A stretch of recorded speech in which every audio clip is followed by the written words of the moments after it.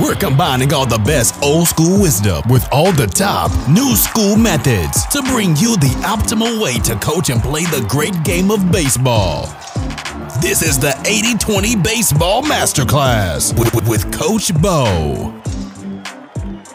Welcome, everybody. This is the 80-20 Baseball Masterclass with Coach Bo. Hey, great to have you all here. We got a 25-minute today, and I'm packing it full of a lot of good things I think that are really going to help you guys, you coaches, youth coaches, even advanced coaches and parents. Let's get right into it. First, I want to say thank you to all of you coaches for what you do. Thank you for all that you do, all the energy and the time that you donate, that you give. And many of you youth coaches, most of you youth coaches aren't getting paid anything. You're getting paid with a reward of positivity and the time, probably with your kid, but also just that reward of giving back and helping the community, the baseball community, and just the community in general, and really kind of helping the world moving forward with this next wave of kids that are going to become adults before we know it. And so thank you for the time that you donate, and thank you for the energy that you give. Keep it going. It's a phenomenal place to make a huge impact in the world, in the youth sports community, and in particular the baseball community, the youth baseball community. Thank you guys so much for guiding this next wave of what's going to make up the next wave of adults in our world and have an impact on our society. And it really can be super beneficial. So thank you for what you do. Thank you. So I moved up to Boise in January, and I'm loving it. I'm up here in the hills, like 15 minutes north of downtown Boise. I love it. I'm in a great community. It's not rural. There's a lot of homes. There's so many. The community I'm in is packed in kids. In fact, there's kids playing baseball at the park, and I love it up here. I'm just having a blast. The fall is coming around. I grew up in Southern California, and I did travel around a lot, especially in the summer, but I never spent a fall. And a lot of you won't be able to relate to this because you live in areas where the fall is so beautiful. I miss that, and I never had that. And Southern California has phenomenal weather, but one thing it does not have is beautiful falls. And so to be able to see these trees turning red, vibrant red, and the leaves falling off, it's pretty awesome. And so I'm up here in Boise, and we're loving it. And last night I went out to dinner with my wife and our kid and ran into my high school baseball coach. Now, he was basically the co-head coach. He wasn't technically the head coach. He was technically an assistant coach. And I told you, I gave a shout out to the other assistant coach, Coach Jeff Patterson, who's worked his way up and is a very successful scout with the Yankees. In fact, I did tell you that he was the one who drafted Garrett Cole along with the Yankees, and he was a massive part of that, of drafting Garrett Cole out of high school, and he saw the potential very early on, years ago. The Yankees obviously didn't sign him at that time. He went to UCLA and whatnot, but that was the pitching coach and one of the assistants. But the other assistant coach, who was kind of a co-head coach, was Coach Domini, and I ran into him last night at a restaurant about 15 minutes from my house. He has moved up here to Boise also, and I believe he's a native Southern California person, and so he lived there forever and ever, and he's moved up here, and his son lives up here, and he coaches up here, and I played with his son, Colin, and we played from like 10-year-old, maybe 10U, what they didn't call 10U, Little League, all the way, like Little League majors all the way through the end of high school, so like 8 years. My dad coached my team and Colin's team, and then Coach Domini took over, of course, when I got to high school. He was a huge part of that team. And then, in fact, my high school, when Coach Domini was there well before I got there, they won the national title, the USA Today national title, high school national title in 1986. So they had a lot of success. They won the Southern California Championship 3 times while he was there. And Coach Kern was the head coach, and he's a Hall of Fame coach and one of the winningest coaches in Southern California history. And Coach Domini, it was just a blast to see him. I ran into him. I walked in the restaurant, this little kind of small restaurant, kind of off the beaten path. And there he was sitting there and with his wife. And I've known them forever. In fact, they sold their house right around the corner from my parents, who sold their house in Southern California, and we all kind of moved up here about the same time this year. So it was really cool to run into that. And I just think about those experiences that I had and the positivity that he always brought, where it just really, you felt like he was a serious coach, but you knew he was never going to put you on blast, and he was always polite to you, and you always looked forward to seeing him. It was always a coach that you were excited to see out there on the field. So that's the kind of coach we all want to be. So it was great to see Coach Domini. Big shout out to Coach Doug Domini. Saw him last night. That was awesome. All right, now before we get into part 1, I'm going to really quickly clarify Plan A that we've been talking about, the hitting approach, Plan A. Again, it's about pitch selection. And when I say drive the ball, I wanted to clarify this. There was maybe a little confusion on what driving the ball may mean. And driving the ball means hitting the ball hard, whether it's through the infield, on a line drive, to the gaps, driven hard down the line, or off the wall, or over the wall. In Plan A, we're looking for a ball that can be driven, and we're looking to drive it. We're not trying to drive it into the ground. We're trying to drive it a line drive and maybe a little bit of some angle to it. I know this launch angle gets a lot of heat and a lot of bad publicity. I completely disagree with all of that. I am a fan of teaching players to drive the ball with a little bit of an angle, trying not to hit a ground ball, trying to hit line drives. And if they're not going to hit a line drive, I'd rather them err on the side of hitting the ball at like 20 to 25 degrees. If you don't know exactly what 20, 25 degrees is on a launch angle, you'll see, go online, Google, you'll see a lot of charts. You'll see about what that means. And you'll see the percentages of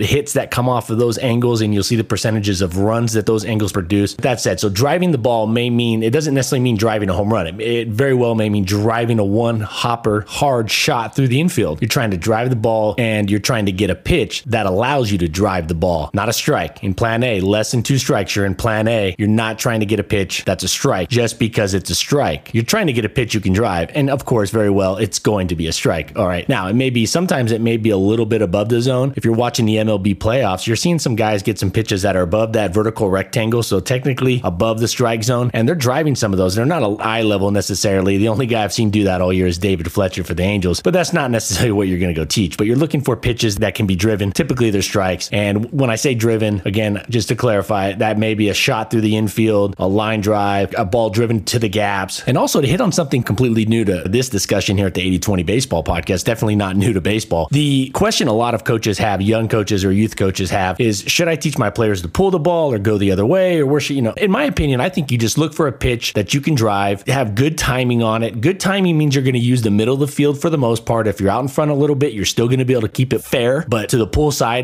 but you're going to be able to keep it fair. If you're a little behind it, you're still going to be able to keep it fair to the opposite field side, but you're looking to drive the ball. I just don't think you should try to aim the ball gap to gap necessarily. I think where the pitch is pitched, the location of the pitch, the speed of the pitch will dictate the geometry. All right. Let the pitch, location, and the speed of the pitch and the timing of it take care of the geometry. What you're trying to do is square it up as best you can. You're trying to be on time as best you can. And yeah, if you can drive it right back up the middle every time, but that's not going to happen. So yeah, you obviously don't want to hit foul balls hard. That's a waste of a swing, a waste of a good pitch. You're trying to hit the ball hard between the foul lines, but I don't think you should be thinking about that. I think that'll take care of itself, especially at the youth level. All right. Part 1, book recommendation. You can get the audio version of it on Audible. It's called Zen Golf, Mastering the Mental Game. I even got a message from on Twitter from Dr. Joseph Parent, who is the author. The book was written back in 2002, and Dr. Parent has written a phenomenal book on the mental game. And some of you are like, well, Zen Golf, I'm coaching baseball. Yes, I get it. But here's the thing. This book is so awesome when it comes to the mental game because he has a solid understanding of the root causes of the mind, the monkey mind, being present, being in the moment, and also has a solid understanding of performance and action within a sport. So he takes, and when I hear Zen, Dr. Parent has a very, very, very strong understanding of how Zen works, how the beginner's mind, how to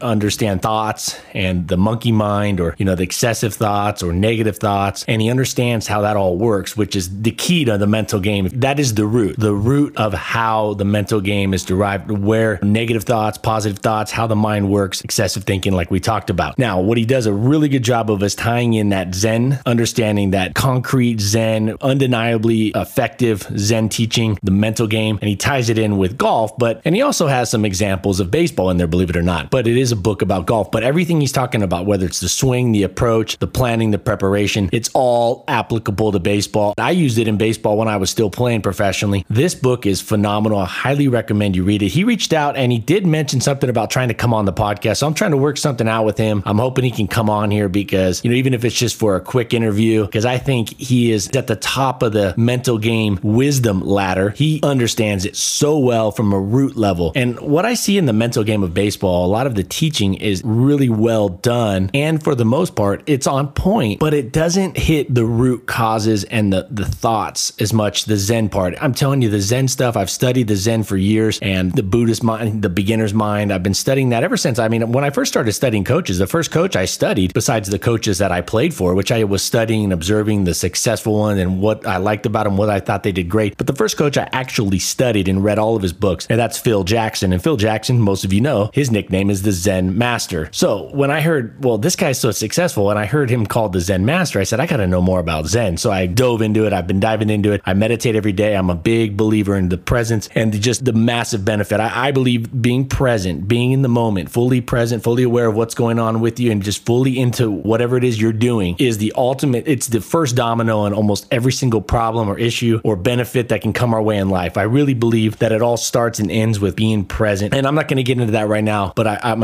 just a massive fan of that. And after studying the Zen Master, I got this Zen Golf book. Dr. Joseph Parent, in his book Zen Golf, Mastering the Mental Game, discusses positive visualization. He talks about what not to do. He also talks about the thoughts coming in and the awareness of the thoughts. And he also gives a solid game plan. So this could be a game plan that coaches can use with their players or players can use for any sport. Baseball, absolutely. Highly recommend you go read this. And a lot of you like golf, so it'll absolutely help you. So not only will it make you a better coach for baseball players, but it's also going to make you a better golfer. I guarantee you, if you go listen to this book, I don't get paid anything for this. I'm just recommending it because I just really like the book. In fact, I'm hoping to get Dr. Parent on here, but we'll see how that works out. If he does, that's awesome. And I think it'll be just a huge benefit for everybody to hear some of the stuff that he's got to say, but I don't make any money for this endorsement. I just believe in it. I think it's an awesome book, Zen Golf. It's a short book, and I know Audible has it. Go check it out. Listen to it a few times. And if you play golf at all or anything, this can help you with anything. The Zen Golf, Mastering the Mental Game, highly recommended by Dr. Joseph Parent. Really, really good stuff. So go check it out. Now, for part two, I read an article just recently about strikeouts in the Major League Baseball and that the teams with the fewest strikeouts are in the playoffs. And it was written by Jared Diamond. Now, Jared Diamond wrote the book Swing Kings. And man, oh man, I've already given that a huge shout out on this podcast. I don't know Jared, but I read that book and phenomenal book. Swing Kings. It does talk about the launch angle and the swing revolution, the launch angle revolution. It's undeniable that it works. If you're swinging and hitting pop-ups, you're never going to hit. If you're teaching to hit pop-ups, you're hitting to teach 35, 40, 50 degree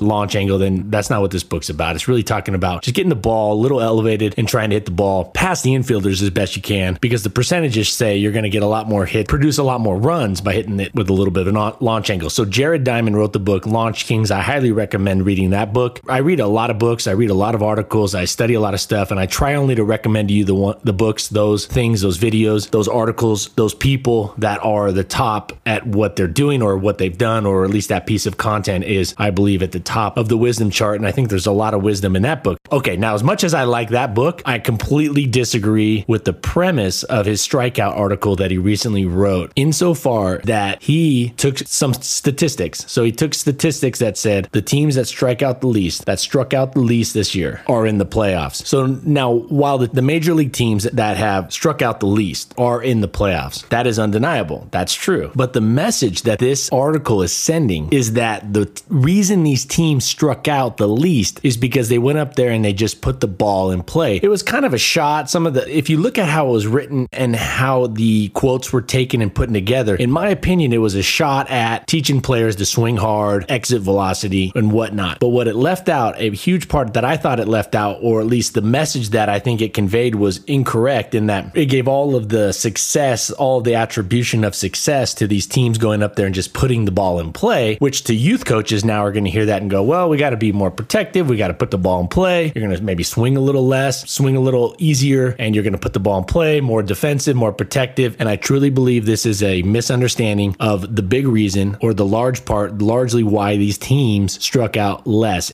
Pitch selection. Their pitch selection was just much better. They did not chase pitches out of the strike zone as much, and they swung and they made contact and drove the balls, their pitch, the hitter's pitch, more often. So they put the ball in play, probably because their timing was better. They weren't out in front and they weren't behind too much, so they weren't hitting the balls foul. So they were putting the ball in play between the foul lines. It's not because they were up there swinging with less swing velocity, in my opinion. I think the message is go up there and put the ball in play. The message of the article, it's just a misinterpretation, in my opinion, of the data, or at least in a little bit of a way, it's a misinterpretation, or it sends the message that teams that get to the playoffs are the teams that put the ball in play. I thought it was sending a message, or it sent the message that, you should go up there in kind of a protective, put the ball in play mode. And really what it really didn't send the message, which the true message I think is the biggest message to teaching hitters to strike out less, is be on time, have good timing. Okay. Now we're not getting into the timing when I talk about the hitting approach, like plan A, plan 2, to and plan take. That is about pitch selection. So pitch selection, being on time, and pitch selection. Those two things will take care of so many of your strikeout issues and putting the ball in play issues. None of it is about hitting or swinging less or just like poking at the ball to put it in play. You're up there like David Eckstein. If you don't remember David Eckstein, go watch David Eckstein. You only got to watch one video of him to have an understanding of what I'm talking about. And David Eckstein had a weighted runs created plus of 92. So we've talked about that stat before in one of my first episodes I did about Anthony Rendon. The weighted runs created plus is one of the best statistics available to the public, if not the best statistic available to the public for quantifying the contribution of a hitter to the team's run total. And we just recently talked about this. The only stat that counts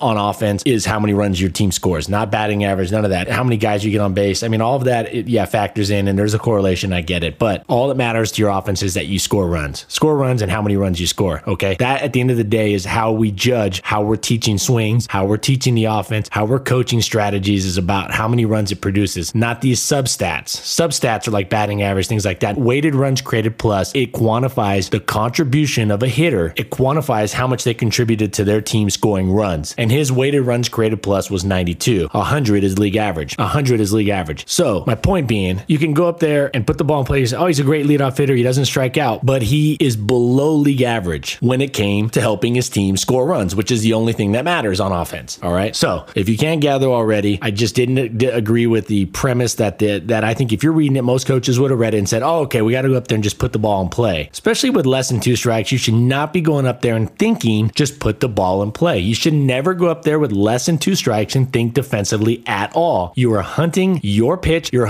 teaching your hitters to hunt a hitter's pitch, not the strike zone, but a hitter's pitch and a pitch that can be driven, like we talked about earlier in this podcast. You're going up there, you're teaching the hitter with less than 2 strikes to drive a pitch, and you're teaching them to swing hard at it, 100%, or at least no less than 90 or 95%. Ideally, 100% swing. You don't want to overswing. You don't want to underswing. You want to get a good pitch that you can drive. Now, the reason you get the good pitch is so you can swing well at it. You don't have to do, and again, if you get fooled on it, less than 2 strikes. If you get fooled on a good changeup or you're out in front of a breaking ball, especially a changeup, then just swing through it. I would teach my hitters to swing through it. Break that habit of slowing down and trying to put the ball in play with less than 2 strikes. I would rather them swing through it and then get to the next pitch because the pitchers do make a lot of mistakes. And it's better to have one more strike on you than one more out for your team and you sitting on the bench having created that out. So Jared Diamond, phenomenal book. Thought he wrote it so well. Swing Kings, highly recommend that. We did a podcast. I broke that down already a couple months back. But I think this article he wrote, I think the understanding that all these teams don't strike out. And so this whole exit velocities, and it's kind of a shot, in my opinion, it was a shot at new school coaching and teaching. And I believe it was erroneous in its premise. The premise was that you need to teach the hitter to go up there and swing less violently or less aggressively or with less swing velocity, less exit velocity, yada, yada, yada.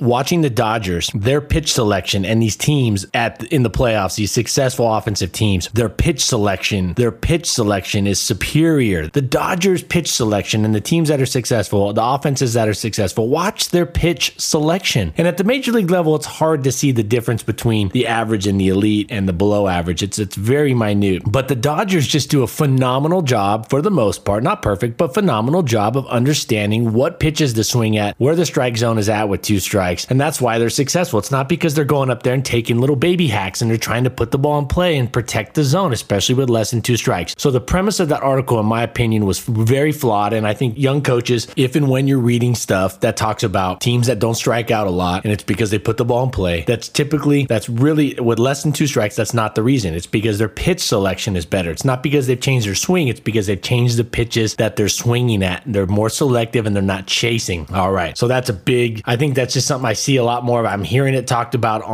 during the playoffs. These announcers are talking about that, and I think they're sending the wrong message in large part. All right, part 3, we're going to talk about batching. This is something that we all do every day of our lives. We all batch. We all do batching. Some of you do batching and you don't even know it. Think about this batching. A perfect example of batching is like the trash can. You have a trash can in your kitchen. Well, why don't you walk each piece of trash out to the trash can in your garage or in the backyard or on the side yard? Why don't you walk each piece of trash trash out there every time. You batch it. You put it in a trash can that's smaller, and then when it's full, you do one trip out to the backyard, one trip to the side yard, one trip to the garage. That's a perfect example of batching. When you go run errands, and I think nowadays you don't need to run errands as much because everything can be delivered or everything can be paid online, auto pay, everything can be done online for the most part. But if you have to run errands, usually you batch them. Usually you save 2 or 3 errands and you try to do them all on the same trip. Batching. I live in a 2-story house. I batch. I put things at the bottom of the stairs. If I'm not needing to go upstairs, if I need to take something upstairs that I have in my hand or I found something downstairs, I'll put it on the stairs off to the side on like the 3rd step. And then if I'm not going upstairs and there's something else that needs to go upstairs, I'll put it there. And sometimes I'll have 2 or 3 things that need to go upstairs. And then when I finally need to go upstairs for something at that time, at that moment that needs to be done right then I take all that stuff up with me. Same coming down. Sometimes I batch things, like I had my sweatshirt on for an early morning workout in the garage. I took the sweatshirt, I was upstairs. I didn't just take the sweatshirt off and go, oh, I need to go hang this in the mudroom downstairs by the garage. I just set it on the rail of the stairs. And then after I showered and got ready, I took that downstairs. And sometimes I'll do that with empty glass that I had some water glass from the night before. I put it on the edge of the stairs, usually out of the way so it doesn't fall and it isn't dangerous, but I'm batching. So it could go, I mean, batching is everywhere in our lives. We batch all the time. And something that is very useful when it comes to training and baseball practices is batching.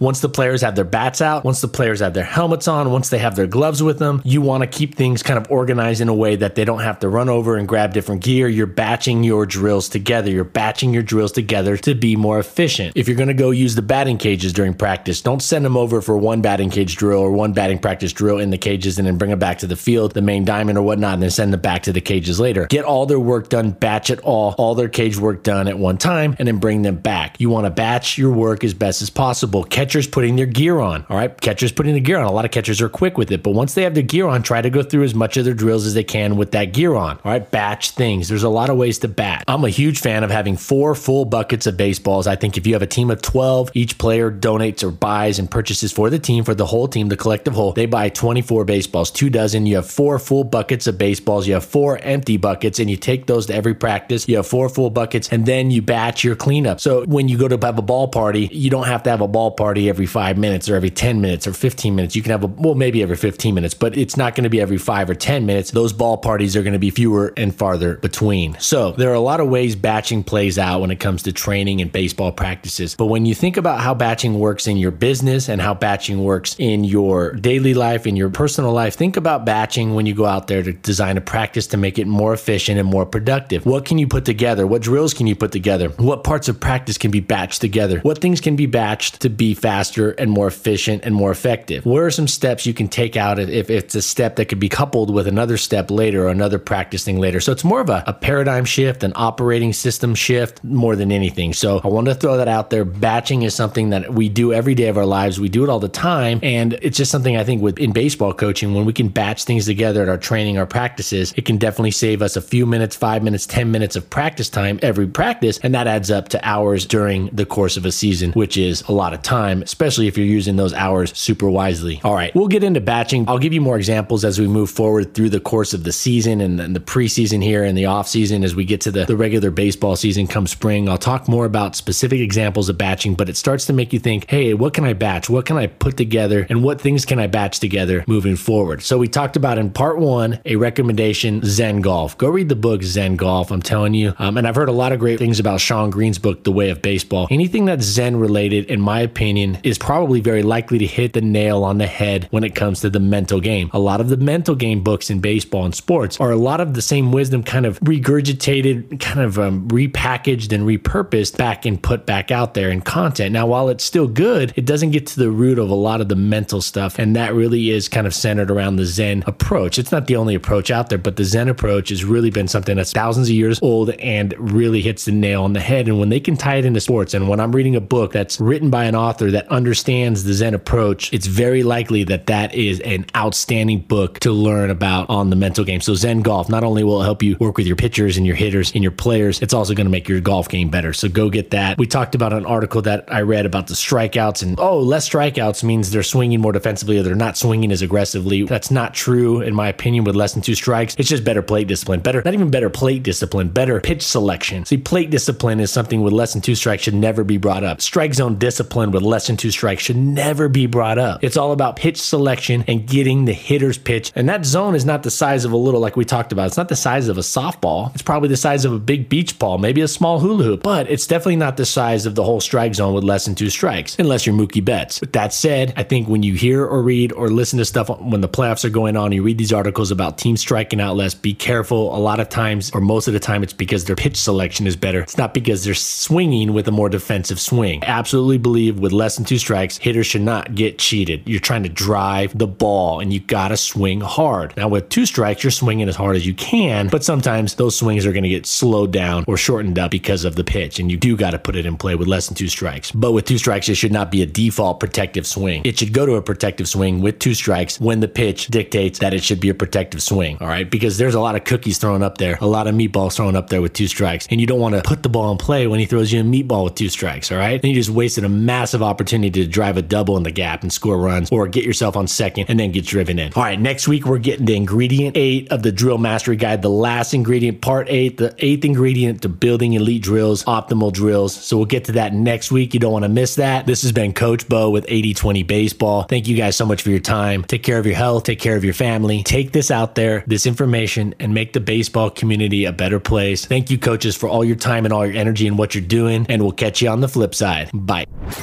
This has been the 80/20 Baseball Masterclass. Take it to the field.